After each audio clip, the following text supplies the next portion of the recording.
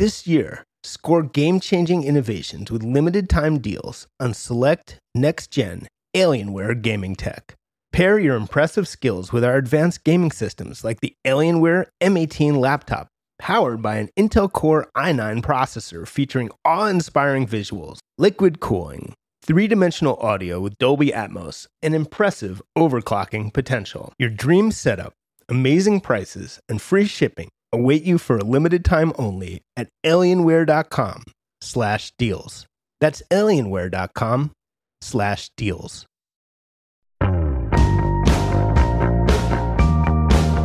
Hey, I'm Brian Hyatt. This is Rolling Stone Music Now. Happy New Year. Today we're going to kick in the first show of 2020 with an interview recently conducted by my colleague Patrick Doyle with the Black Keys, and that's Dan Auerbach and Patrick Carney. And they talked about the Keys' whole career. They're back after a 3-year break with a new album. And there's a lot in there, so let's get right to it. People are saying that you guys are better performers now than you ever were. We have a street team on YouTube commenting for us. Yeah. Actually, Dan sent me a link after, I think we played Toronto, and he sent me a link from a clip of us playing Low High that night. And there was one comment, and it said, "I'm so glad I didn't come to your show because you would have ruined the song for me. I myself have a band and cover the song." And there's just so many nuances to the song. Yeah, you said you're really not doing justice, though. We're doing justice to our own song. I was like, this is exactly what's wrong with the world today, is that this fucking idiot has a voice. You know what I mean? Like, I think this is basically like David from The Office, or whatever, Steve Carell. David Brent? Yeah, from The Office, leaving comments on motherfuckers' YouTube page. Tell me about the first time you got into the room together and plugged in after 5 years, that you hadn't played together, after playing together for so long. Well, let's just get that piece of information straight. It was 3 years that we took a break. Right. Our last show together was at Outside Lands in San Francisco in 2015. And within a couple weeks, Dan was on the road with the Arcs. Mm-hmm. And that lasted about a year, and then he went into a solo record, and we basically took 3 years off of the Keys. Yeah. Which is, I don't think, that crazy. No. You know what I mean? And people like asking if we had broken up or something. Really, we just, for the first time, took a normal person's break. Yeah. It's weird because you Google the Black Keys, the first thing is like, have the Black Keys broken up? Right, well, that's also our interns just trying to build up our street team out there working. We took a break for the first time, and because you got to remember, between 2014 and 2002, we made 8 albums. Yeah. It's just 12 years. I mean, that's like a lot of records. Yeah. That's more than most bands get to make, But when we decided to get back and make another record, we came back here in September of 2018, and we hadn't been in the studio together in probably 5 years. Mm-hmm. But we learned how to do this together, so when we sat down. But we'd also been working constantly. I know. So when Pat showed up, like, his drums were set up. Like, he had all new drums, all new stuff. Everything was like, he'd really been fine-tuning everything. Mm-hmm. And I'd been doing the same thing with all the guitar stuff. So when we sat down, we were so ready to go. Yeah. Almost more so than we'd ever been. It was just like, we didn't even have to talk about anything. We just started making music instantly, pretty much. Yeah. Well, we were talking about Keith Richards, and in his book he says that he will put down his instrument for sometimes years at a time, and because when he picks it up, he knows that he'll get something. He has to hang out with his bandmates. Yeah. Are you more creative when you haven't played for that long? I've never not played for that long. Yeah. I'm always playing in some sort of way, I guess. Yeah. A friend of mine just had surgery, a major surgery, abdominal surgery, and he's a drummer. Yeah. So we couldn't play for like 4 weeks. He said that was the longest break he's ever taken, and he's going to play again actually today. His doctor said he was allowed to, and I was like, well, I've definitely gone months at a time without playing the drums. Mm-hmm. And when I do sit down to play, I approach it differently. Mm-hmm. When I broke my shoulder, I had to stop playing for 4 months. So when I finally sat down, I realized, I think I just played a little bit better. Yeah. Couldn't do much of a extra strenuous movement, so I just was playing more simply. And I thought it was better. In one of the early Rolling Stone stories, you went on a riff about how you don't consider yourself a good drummer. Is that true? Do you really believe that? I mean, I don't consider myself a technical drummer. You know, like I think I'm a good drummer, but I don't think I'm like a drummer, like a true drummer guy that would come up here like just banging on everything, doing and being able to do like. I play like 4/4 beats. Yeah. And I don't know. That's what I do.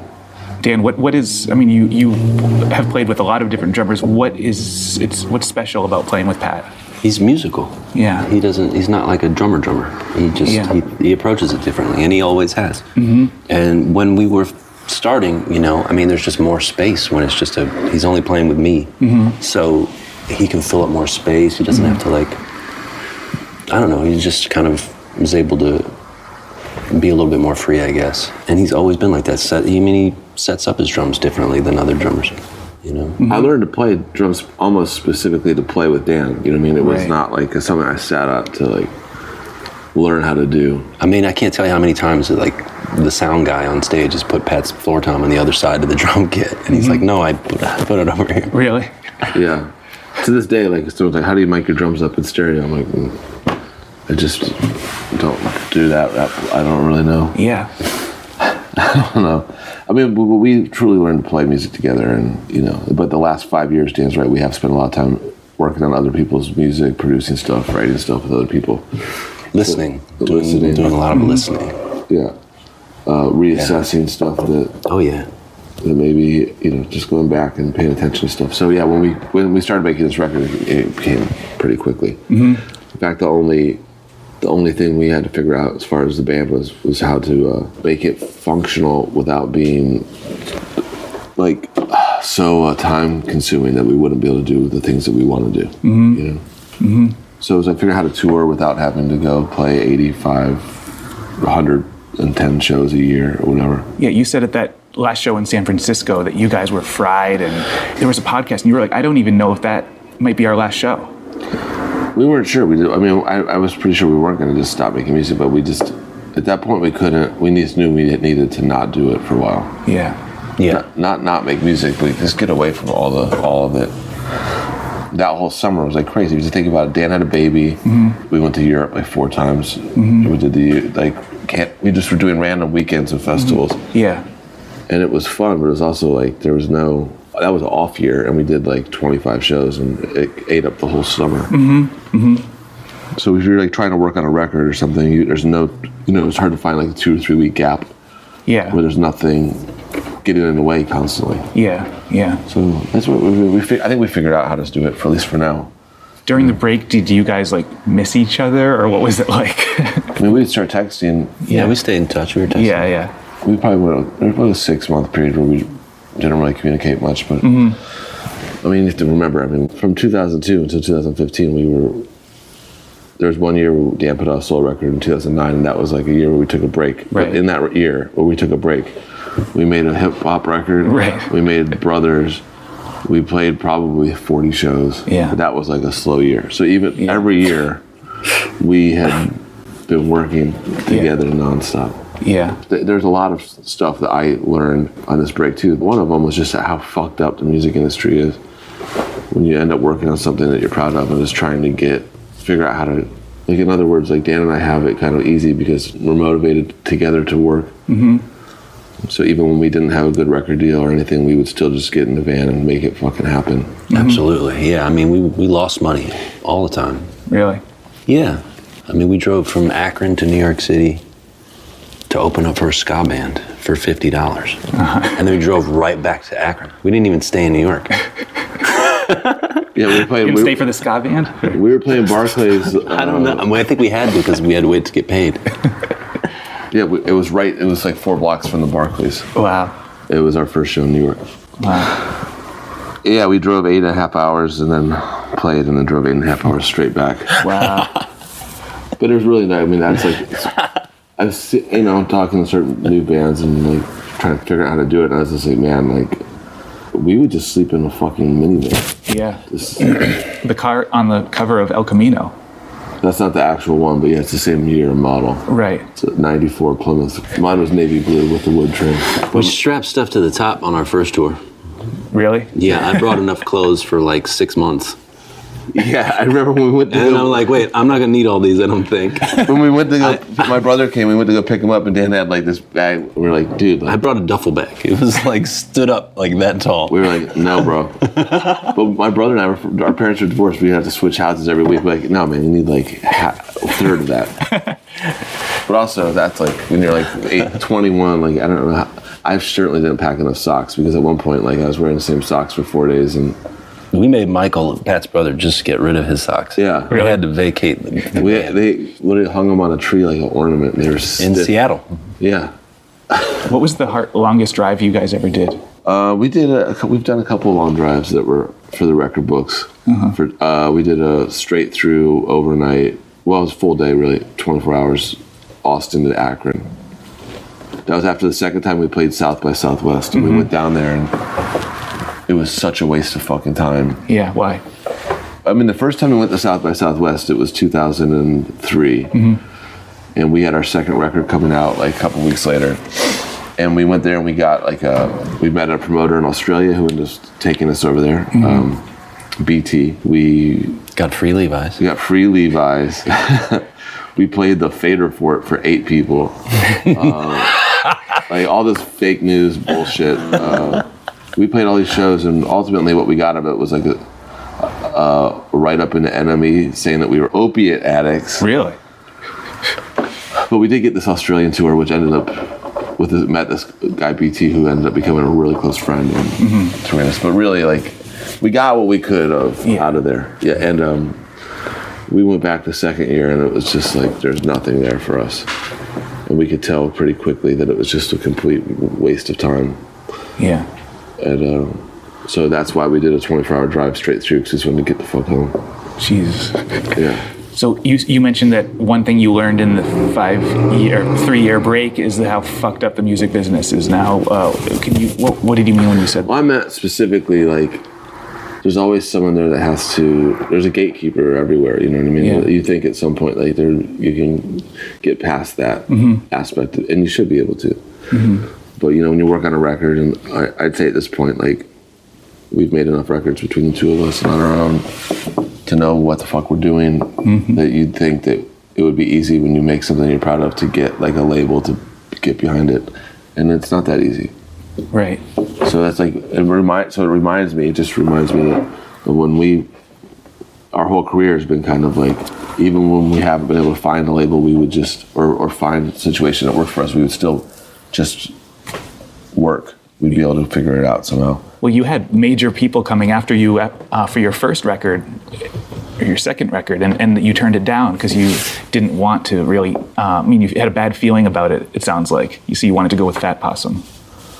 Well, we were being approached by like different labels. I mean, right when our first record came out, within 2 weeks, we got an email from some dude at Atlantic. Yeah. First A&R guy to reach out to us, and he's like, send me your album. And I was like, send me $10, bitch. Like, what the fuck? I remember that. It was like we didn't have any money. I was like living in squalor. This guy's like an A&R guy in New York City. Like, fuck you. I don't give a fuck about. And that's kind of what we've learned that first year. It was like people kept coming out with this carrot, like dangling the carrot in front of us, but they didn't realize that like we were so malnourished that if we were to eat that carrot, we would like get sick. We needed like something other than like fucking carrot. There's not like the difference between $1,000 and $100,000 to us at that time was like it was like the difference between. I mean, someone could have offered us $1 million. It would have been just as impressive as $10,000. We had no fucking money.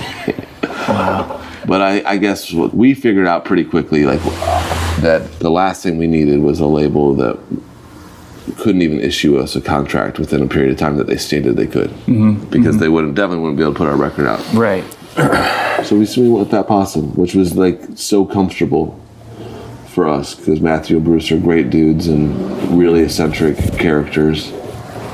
And you know, like the first record deal that we got like from them was for $12,000 to make a record. That's like all the money. So we did it ourselves and pocketed the cash so we could pay our rent.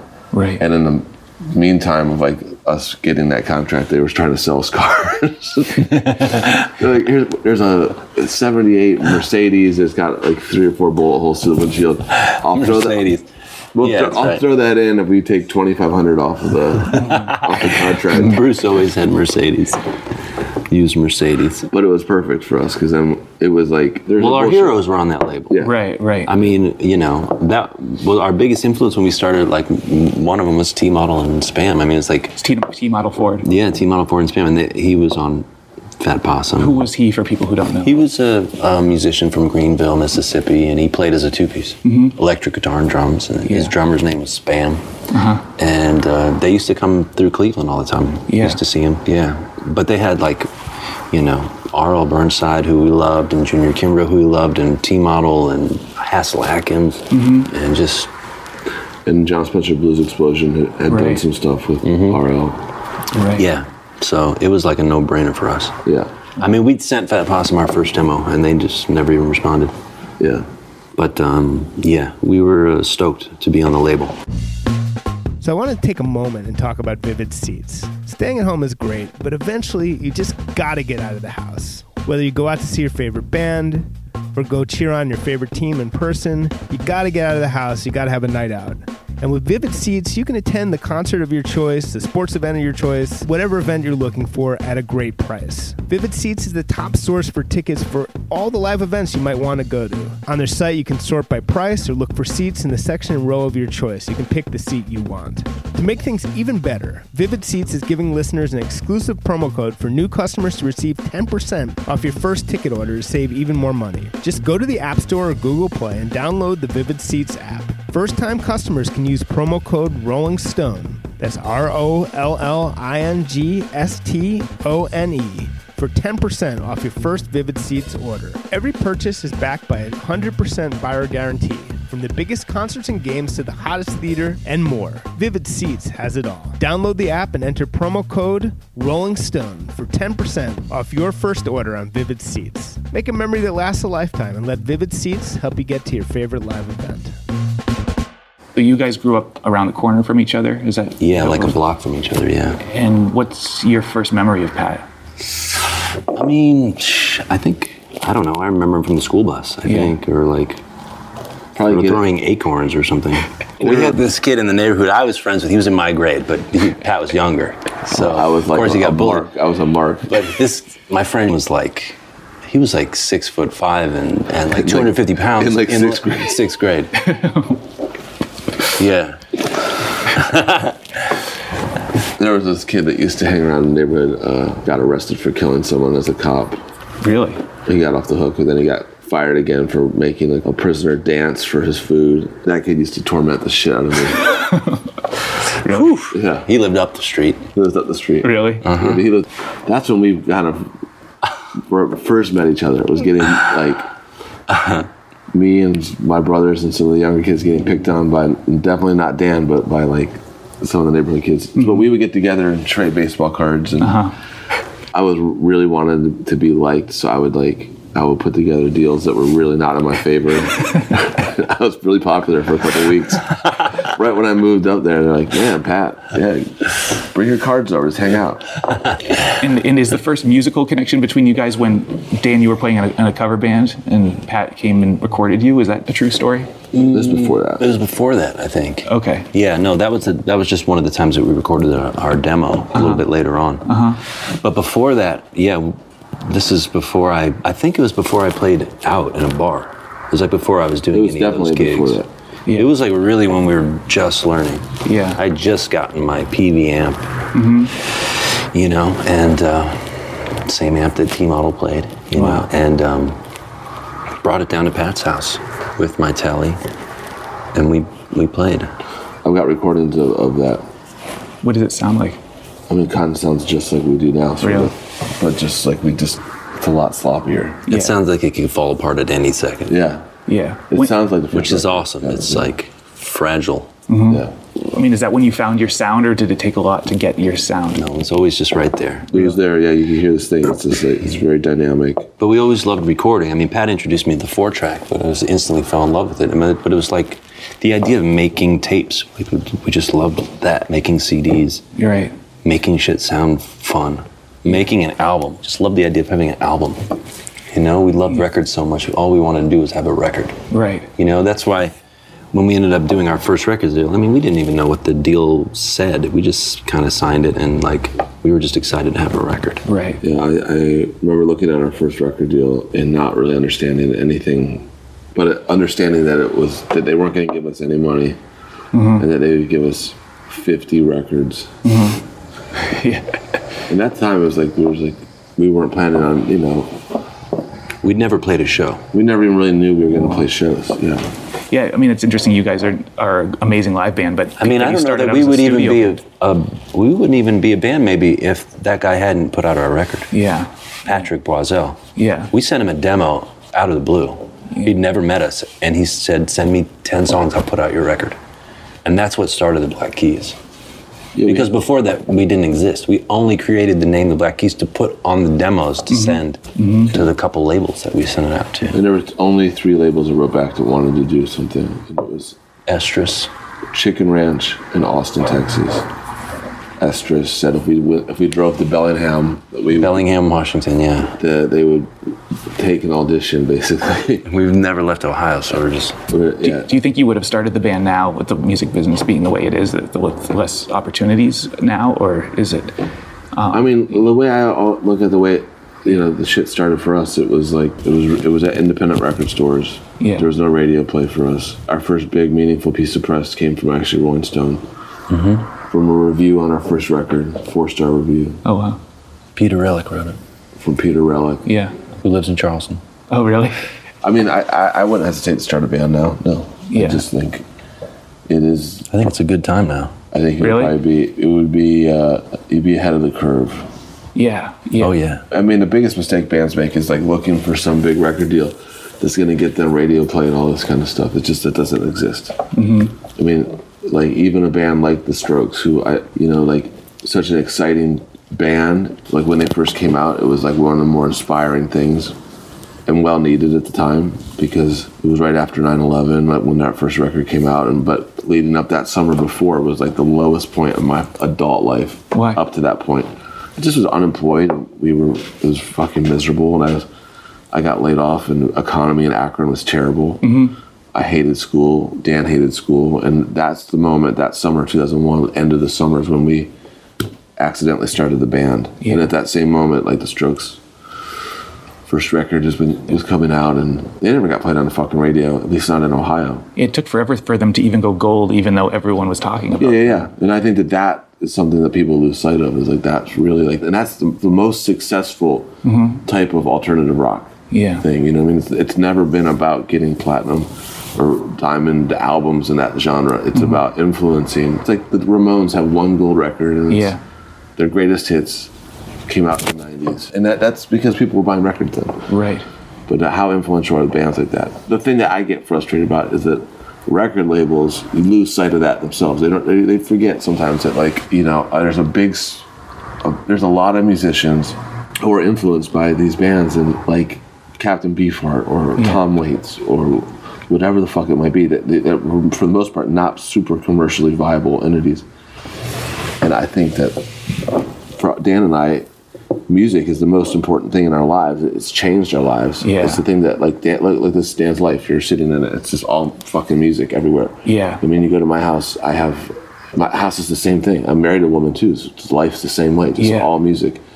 And so we view music like art. Yeah. You know what I mean? And I think that there's this way where, like, I also think that you should find a way, there's a path to be able to support yourself making your art. Of course, not everybody's going to be able to do it. And some people make terrible fucking art. Yeah. But I do think that's like the hope as a kid. Is like, maybe I can have a band and like we could like tour, maybe pay our rent. And even then, like when we were teenagers, it was like kind of like you were considered like a fucking dick if you wanted to even make money off of your music. But I think that's the confusing intersection here, is that like we want support. We want to find like a way to like, I want to be able to turn on the radio and hear cool stuff, even if it's just like a small little independent station. Yeah. And I want to be able to support artists like that in a way that's like somewhat meaningful. Yeah. And the success on that kind of stuff that we're in talking about is like You know about people just supporting themselves, you know? And Yeah. that's why when you go to have a meeting with like a big label, they're only interested in stuff that might sell millions of copies or something. And that to me, most of that shit's terrible, so. Yeah, when you turn on the radio, what do you think? Pop radio? I mean, even when I was a kid, I hated pop radio. Yeah, really? I mean, yeah. I mean, I hear like Lionel Richie and get fucking depressed. Yeah. You know what I mean? My dad was playing the Beatles and stuff. You know, I could tell it was like, it was terrible. Yeah. You know what I mean? Like Dancing on the Ceiling is not a good song. I mean, Right. I'm not an asshole for saying that. I mean, like, in fact, I'd say, you know, I don't know. I didn't grow up listening to that kind of stuff. Like, I would hear it, you know. I went and saw Whitney Houston Did you really? at Blossom Music Center with my mom. And what was it like? Moms are always getting in the way of dudes and music. I remember it was an amphitheater. We were in the grass, and I just remember I could see like a little like neon green person jumping around on stage. Yeah. So when you guys put out Attack and Release, which was an incredible album that got a lot of attention, and then Brothers, and then you're in the world of pop music, and you're on. We're not in the world of pop. But you're on the MTV Video Music Awards, and you're at. We were like breakthrough video. You know what that is? That means like we're gonna try to utilize whatever kind of little clout this band has for a minute on YouTube. Yeah. To give them a fucking award. Well, but what is it like when you're in that world and on that level with those people and talking to them? It's like you're like a spy in the middle of Russia, like trying to not blow your fucking cover. Really? Yeah. It's like, oh, I love your music. It's great. Fucking love it. Yeah. I'm like, yeah. I don't know. I fucking love that. I don't know. You're talking about like award shows specifically? Yeah. Well, I'm just wondering, you We guys did a video game award show one time. We met Hulk Hogan. He Really? was telling us how he used to run up and down the East Coast playing rock and roll, playing said- bass. Right, he was a musician, right? He said Yeah. something like, these fingers never touched a fret. Or something like he was like finally played a fretless bass. I was like, that's fucking crazy. He was so nice. Really? Very Yeah. nice. Who are the weirdest people you met like that? Hulk Hogan is like more important than. You know who we met one time in England was that guy with no teeth at the bar. Shane McGowan. Oh, I love the Pogues. He was rich. Yeah. Yeah, wasted? He looked like he was gonna melt. Honestly, Yeah. it was like He looked like a melted candle. this was right. This was one of our first trips over to England, and we were at this place called the Boogaloo. He did. And our tour manager was like, tapped me on the shoulder, and I was like 20. We were like 23 years old. Yeah. We were babies. And Yeah. This guy was like, look next to you, and I was like, it was like, I got scared straight, like right then. He was like, he is drinking 3 drinks. He had a gin and tonic, a beer, and a White Russian, and it's actually like if you watch the Alan Partridge show, it's a British show. Mm-hmm. He orders in the show. This character, Alan Partridge, goes to the bar. It's like, and he meets these 2 women, and he's like, "What can I get you?" And she's like, "I'll have a gin and tonic." And she said, "I'll have a White Russian." And he's like, and he goes and orders himself a beer and these 2 drinks, right? Yeah. And he comes back and the girls are gone. So he just drinks them all together through 3 straws. Brothers was all like slower songs, and then El Camino, it's an incredible record where it's fast and like a Phil Spector record or something. I haven't listened to it in years. What, really? But I mean, can you tell me about the making of that record? Because that's just one of my favorite records of yours. We made that here. Yeah. Some, right? Mostly? I don't know. El Camino? Yeah. It's all done Brian? Really? here. All here, all February, March, April 2011. Yeah.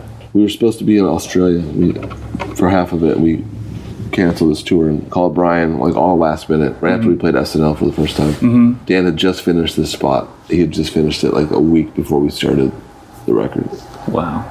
And we came in and just, really, we were just decompressing from the road because we've been on the road all We year. were at road speed. Yeah. Yeah, and that's So what it the sounds tempos like. are fast, right? But it's great. That's Yeah. why it's great. And you still play a lot of those songs live now. I mean, is that because you guys were going so fast? We were on tour so much. We were definitely in the mood to try to come up with some songs that we could play, Yeah. that we could add to the set. Yeah. It's like all singles in a great way. Yeah. I don't.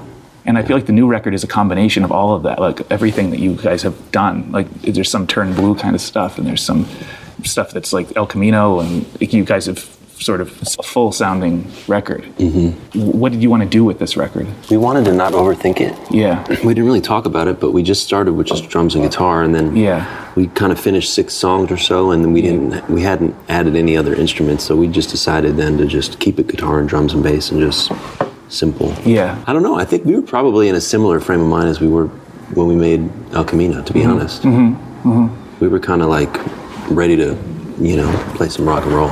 And Turn Blue is such an interesting record. You don't have another one that sounds like it, and it's, I think, for a lot of real fans that love that record. And I'm just curious, how do you look back on it? Honestly, I don't remember anything about it. Why? Except, well, I remember being in California recording it, but I don't remember anything else about it, to be honest. Really? I mean, I'd have to go back and listen to it. Okay. I'd need a refresher. You bet, yeah. But I mean, we toured for how many years and played the songs how many times, and then when we got back together for rehearsals, like, I had no idea how to play any of our songs again. I needed to be reminded. Yeah. They came back quick, but like... Yeah. Yeah. So if someone put you in a room and said, "Can you play?" No, I mean, we hired guys who play with us, and they learned. Yeah, you guys have to learn these songs. And we're like, how does this go? Wow. We've always done it that way, though, to be honest. Yeah. Because we've never been that band that like sets up and like rehearses. It just isn't. We don't rehearse. We don't rehearse. We don't. It's like Kenny Powers when he says, "I don't want to be the best at working out." Or whatever. Yeah. You know what I mean? Like, that's kind of how we've looked at it. Rubber Factory. I mean, the place that you recorded that album is the vibe you got out of that is wild. Yeah, that was just the old General Tire factory. Yeah. The second floor, that's where all offices were. The first floor had like the 40-foot ceilings where they were like melting down metal below us. Yeah. That's why it was always warm in the studio in the wintertime, because they would melt. They were melting like steel below us. It was so weird, actually. When I think back about it, it's almost like there's this... It was depressing as hell. There's this soap opera called Passions. Dude. We used to go to this... What's that? We used to go to that restaurant every day. The Lamppost. The Lamppost Diner, and it was this guy and his mom there, and no one else was ever there. There's one guy that was kind of like a human adult pig pen that was just covered in filth and drove this dirty truck. Did you remember this guy? Jake Jeepers Creepers? Yeah. He was kind of there, too. Never to say anything. Dude, can you imagine looking at what was on those plates right now? Dude, when I think back about this, is being in that building, it's almost like, dude, there's this soap opera called Passions, which like I completely forgot about. Someone's like, you should look at this clip on YouTube, and it was like this doll coming to life. And I'm like, what the fuck is this? This is like familiar, like I've seen this, but it's like so fucking scary, I can't handle it. Yeah. But it was like, we were in this giant building, and there were holes in the floor. Remember that? You could look down through the floor. There's stacks of tires, like Al Capone's vault. No one in this building, 1 million square feet. No one there. Dude, toxic chemicals everywhere, asbestos. And how did you wind up recording there? Because it was the only place we could afford. Oh. Because we just had like a couple $100 coming in every few weeks from playing shows. The smart thing would have for us to have bought a little cheap house or something, but we didn't have that kind of. We didn't even have a couple $1,000s, I don't think, to do that. But or the smarts. The smarts. What could you have not prepared for with success? I mean, because I was watching that thing and we were talking about Billy Corgan, and he said he had no one to talk to once they got because he didn't give any of his publishing to his band. Yeah, they fucking hated him. Of course, he had no one to talk to. He was a fucking greedy prick. I don't know. Yeah. I mean, honestly, the hardest thing is that when I say something like that, God damn it. I mean, I'm just saying, like, that's the thing about a band is this. It's like, this is the problem. Yeah. It's a shared community. Yeah. You know what I mean? Like, if Dan and I make a song, sometimes Dan makes like 98% of the song. Yeah. I mean, we share the publishing in a way that is not 98% in his favor. Yeah. I mean, sometimes when we plan a business move, it's like 98% my idea. Right. But it is set up in a way where it's not that way. It is a community thing. Yeah. Where you're working together for the greater good of things. When you're doing a drive and Dan sleeps at night and I drive at night. Yeah. That's the band. It is a very unique partnership. Yeah. You know what I mean?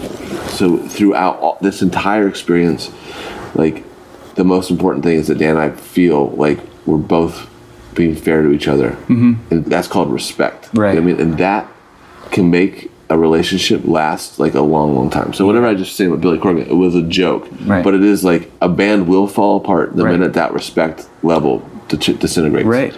And the worst thing you can do is not treat, if someone's getting financially rewarded in a way that outweighs the rest of the band, that band will implode. Yeah. It is a fucking known fact. Yeah. Any manager should recognize that. Any band should be taught because you can accomplish so much more as a band because there's a mythology behind a band. You know what I mean? Like when Trey Anastasio he plays the Ryman. When Fish plays, they play the Bridgestone. Yeah. Because there's this history, there's this thing, there's more than the sum of its parts. Yeah. So I think to answer your question about what I wasn't expecting with success, I still am not used to the idea that I can pay for like shit all the time. Yeah. Blows my mind. Yeah. You know what I mean? So the tour is, you're about a month in, and what does it feel like to be up there every night after a month of Honestly, pretty heavy touring? It feels amazing. Yeah. It really almost feels better than ever. Really? Yeah. It's just like, I don't know. We've just kind of settled into the playing and it just feels really good. Yeah. I don't know. I agree. I think it feels better than it ever has. Really? Mm-hmm. Especially better than, yeah. I know that seems crazy, but it really does. I don't know what it is. It's just having a couple of those old Ohio friends there, and just the way that we're able to play on stage with the 3 guitars, drums, and bass. It's just like extra black keys for some reason. I don't know. Yeah. What do you think is going to happen? I mean, if you look at the touring Polestar top tours, it's like Elton John, the Rolling Stones, and Springsteen. There's you guys, but like a lot of them are like over 70. Like, what's it going to be like in 10 years? Well, they keep making the kind of money they're making, they're going to be over 80. Yeah. What is it going to be like in 15 or 20 years? Like, you guys will be touring, and you know what? I would pay a lot of money to see Led Zeppelin play. Do you think they ever would do it again? I don't know, but I think that also I'd pay money to see. I saw Elton John a couple of times. I'm not even like a huge Elton John fan. I didn't grow up. My dad didn't really listen to him much, but I still love his show. And Rolling Stone's show is still good. And I think it is like, who knows what? Hopefully when we're 25 years from now, people still come see us. And that is our show for today. We'll be back next week here on SiriusXM's Volume, Channel 106. In the meantime, Rolling Stone Music Now is a podcast. Download us as a podcast wherever you get your podcasts. Subscribe to us as a podcast. Maybe leave us a nice review on iTunes. That is always appreciated. Even if you leave a mean, crazy one, I'll read that too. But as always, thanks for listening. Happy New Year, and we will see you next week.